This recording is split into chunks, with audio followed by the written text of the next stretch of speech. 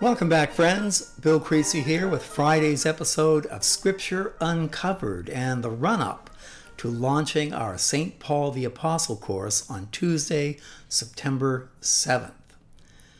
We left off Wednesday with the church on fire with the Holy Spirit.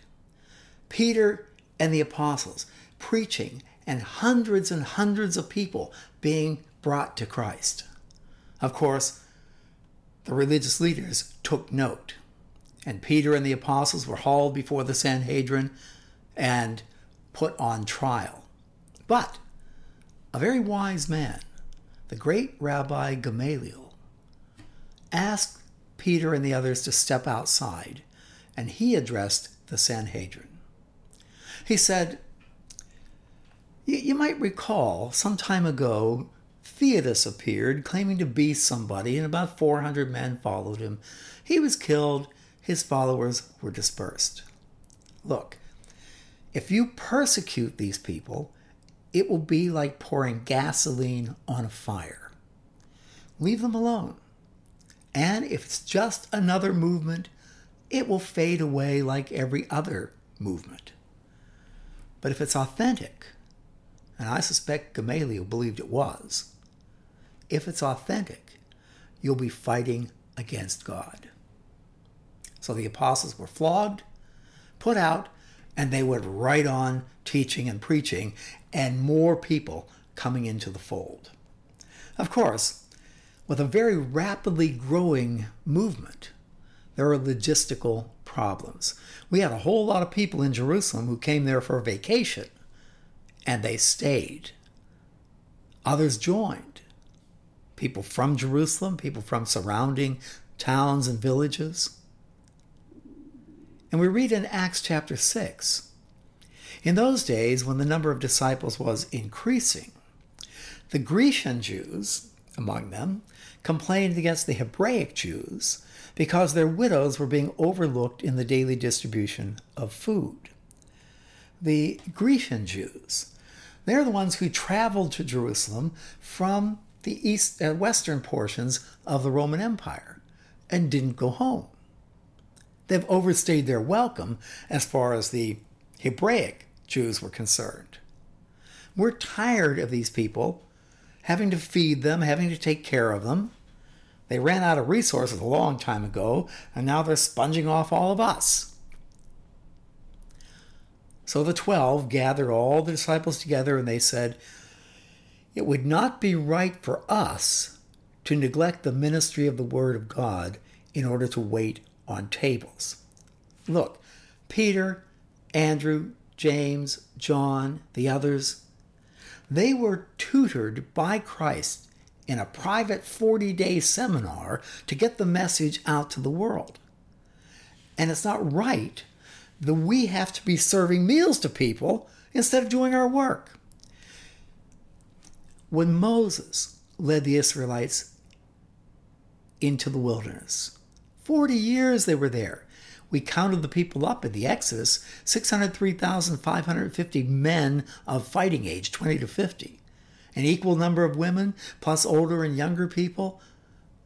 2 million people?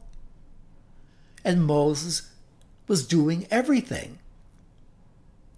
It was Moses' father-in-law, Jethro, who said to him, Moses, you have to delegate. You can't do this by yourself. You're wearing yourself out. Well, the very same thing's happening here. All these people, and the apostles cannot do it all themselves. You need to delegate. So, Peter said, brothers, choose 7 men from among you who are known to be full of the Spirit and wisdom. We will turn this responsibility of caring for the community over to them, and we'll give our attention to prayer and the ministry of the Word. Delegate. Well, the proposal pleased the whole group. They chose Stephen, a man full of faith and of the Holy Spirit, also Philip, Prochorus, Nicanor, Timon, Parmenius, and Nicholas from Antioch, a convert to Judaism. Antioch is in southeastern Turkey of today. They presented these men to the apostles, who prayed and laid hands on them, thus commissioning them for this work. They became deacons. The word deacon in Greek means a table waiter, someone who brings the food to the table in the restaurant. So with that delegation of authority and duties, the word of God spread, and the number of disciples in Jerusalem increased rapidly, and a large number of priests, Levitical priests, became obedient to the faith. Now imagine how that must have made the Sanhedrin sit up and take note. Now, Stephen, we focus on him. A man full of God's grace and power, did great wonders and miraculous signs among the people. Opposition arose, however, from members of the synagogue of the freedmen, as it was called, Jews of Cyrene and Alexandria, as well as the provinces of Cilicia and Asia. These were people from outside of Jerusalem itself. They began to argue with Stephen. They could not stand up against his wisdom or the Spirit by whom he spoke. So they secretly persuaded some of the men to say, "We've heard Stephen speak words of blasphemy against Moses and against God." So they stirred up the people and the elders and the teachers of the law, and they seized Stephen and brought him before the Sanhedrin. Now, Peter's been before the Sanhedrin, as have the other apostles, but not Stephen. He's a table waiter, a deacon. They brought him before the Sanhedrin. They produced false witnesses who testified, "This fellow never stopped speaking against this holy place, the temple, and against the law of Moses. We've heard him say that this Jesus of Nazareth will destroy this place and change the customs Moses handed down to us." Well, all who were sitting in the Sanhedrin looked intently at Stephen, and they saw that his face was like the face of an angel. Now, that's not the face of a Hallmark card angel. Angels, when we encounter them in Scripture, are fierce, warrior-like creatures, magnificent. They looked at Stephen, and they saw in his face authority, they saw wisdom, and they were afraid. Stephen stared them down and didn't move a muscle. The high priest asked, "Are these charges true?" To this he replied, "Brothers and fathers, listen to me."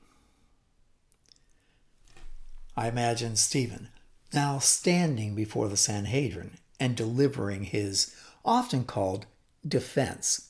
It's not a defense that he delivers. It's a sermon. And it's literally Bible 101. Listen to this.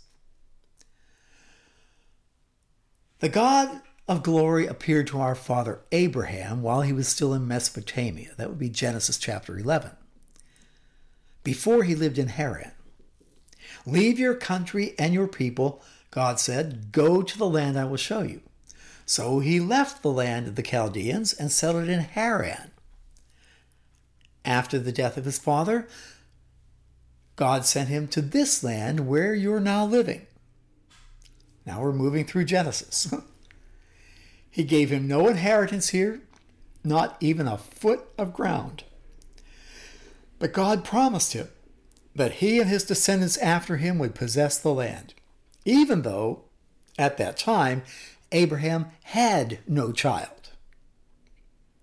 God spoke to him in this way. He said to him, and I quote God, says Stephen, "Your descendants will be strangers in a country not their own, and they will be enslaved and mistreated 400 years. But I will punish the nation they serve as slaves." God said, "Afterward, they'll come out of that country and worship me in this place." Then he gave Abraham the covenant of circumcision, and Abraham became the father of Isaac and circumcised him 8 days after birth. Later, Isaac became the father of Jacob, and Jacob the father of the 12 patriarchs. So we go right through Genesis. Now, because the patriarchs were jealous of Joseph, they sold him as a slave to Egypt. You see what Stephen's doing here? He's teaching Scripture. Now, these are members of the Sanhedrin. These are PhDs in theology. These are priests. This is the College of Cardinals and the Pope. And he's teaching Bible 101. Now, how do they react to this? As Stephen's speaking with the face of an angel, a fierce-looking face, he's intent on what he's teaching. They're looking at him, and they are insulted. They are angry. And Stephen keeps right on going. As the time drew near for God to fulfill his promise to Abraham, a number of our people in Egypt greatly increased, and another king who knew nothing about Joseph became ruler of Egypt. He dealt treacherously with our people. So now we're in Exodus. And on Stephen goes. On he goes.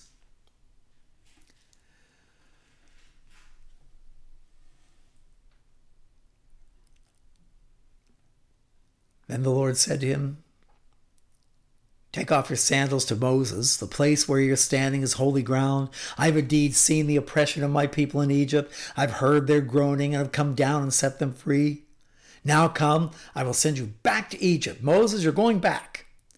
And the same Moses, whom they had rejected with the words, "Who made you ruler and judge?" was sent back to be their ruler and deliverer by God himself. This is that Moses who told the Israelites, "God will send you a prophet like me from your own people." And on he goes through Exodus. He finally builds to his conclusion. "You stiff-necked people with uncircumcised hearts and ears," Stephen's pointing a finger at the high priest and the leading members of the Sanhedrin.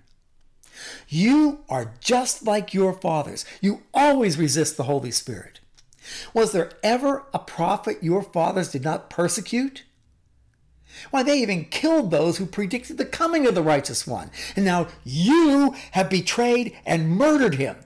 You who have received the law that was put into effect through angels but have not obeyed it. You are murderers." Well, this is not what they expected from Stephen, that's for sure. This is not a defense. This is an accusation. When they heard this, they were furious. They gnashed their teeth at him. But Stephen, full of the Holy Spirit, looked up to heaven and saw the glory of God and Jesus standing at the right hand of God. We read at the end of Mark's Gospel that Jesus ascended into heaven and was seated at the right hand of God. Now, Stephen looks up and he sees Jesus standing at the right hand of God. I'll bet he stood up and applauded Stephen. "Look," said Stephen, "I see heaven open and the Son of Man standing at the right hand of God." At this, they clapped their hands over their ears, shouting at the top of their lungs. They all rushed at him, dragged him out of the city, and began to stone him. Meanwhile, the witnesses laid their clothes at the feet of a young man named Saul. There we meet Saul for the first time. He's not simply watching over their clothing. Saul was the adult student of the greatest rabbi of his century. Saul was an enormously well-educated person studying under Gamaliel. Saul oversees the stoning of Stephen. Later, as Paul, he'll tell us, "I murdered Christians." The very first one, I think, was Stephen. While they were stoning him, Stephen prayed, "Lord Jesus, receive my spirit." And then he fell on his knees and cried out, "Lord, do not hold this sin against them."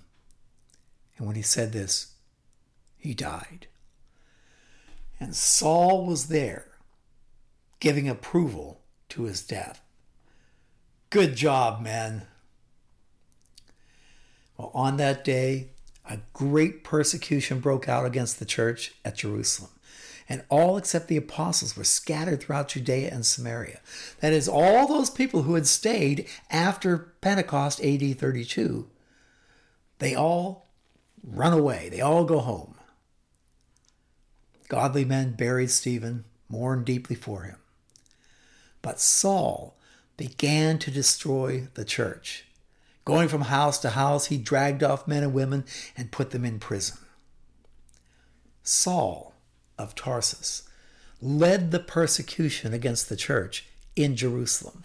He oversaw the stoning of Stephen, and then he saw it as his job to stop this movement, stop it dead in its tracks. No one in the history of the church ever hated Christ more than Saul of Tarsus. And we have to ask ourselves, why? Why? When Jesus was brought before the Sanhedrin debated, what do we do with this guy? Every day during what we call Holy Week, Jesus escalated the encounter. Jesus went to Jerusalem on Passover of AD 32 for the purpose of being crucified. And he did everything within his power to ensure it happened. Day by day, he escalated the encounter. Day by day, the crowds grew and became more aroused. When the Sanhedrin meets to decide what to do with him, they have a debate. Well, maybe he is the Messiah. How could he be the Messiah? The Messiah is from Bethlehem. He's from Nazareth. And on it went. And finally, in the Gospel according to John, Caiaphas, the high priest, stands up and said, "You know nothing. You don't know what you're talking about. This is not about religion. This is not about the Messiah." A lot of people claim to be the Messiah. It all came to nothing. He's yet another one. No, that's not it. We got 1 million people in town here for Passover. 10 times the normal population. And these people do not like the Roman authorities. And this man is stirring them up. Day by day, he escalates. Why, yesterday, when he looked at us in the crowd, when we confronted him, and he called us a brood of vipers, he told us we're all going to hell, and the crowds were cheering him on. If he comes back tomorrow and escalates again, there will be a bloodbath in this city. Our right to worship at the temple will be over. We have a deal with the Romans to ensure the Pax Romana, the peace of Rome.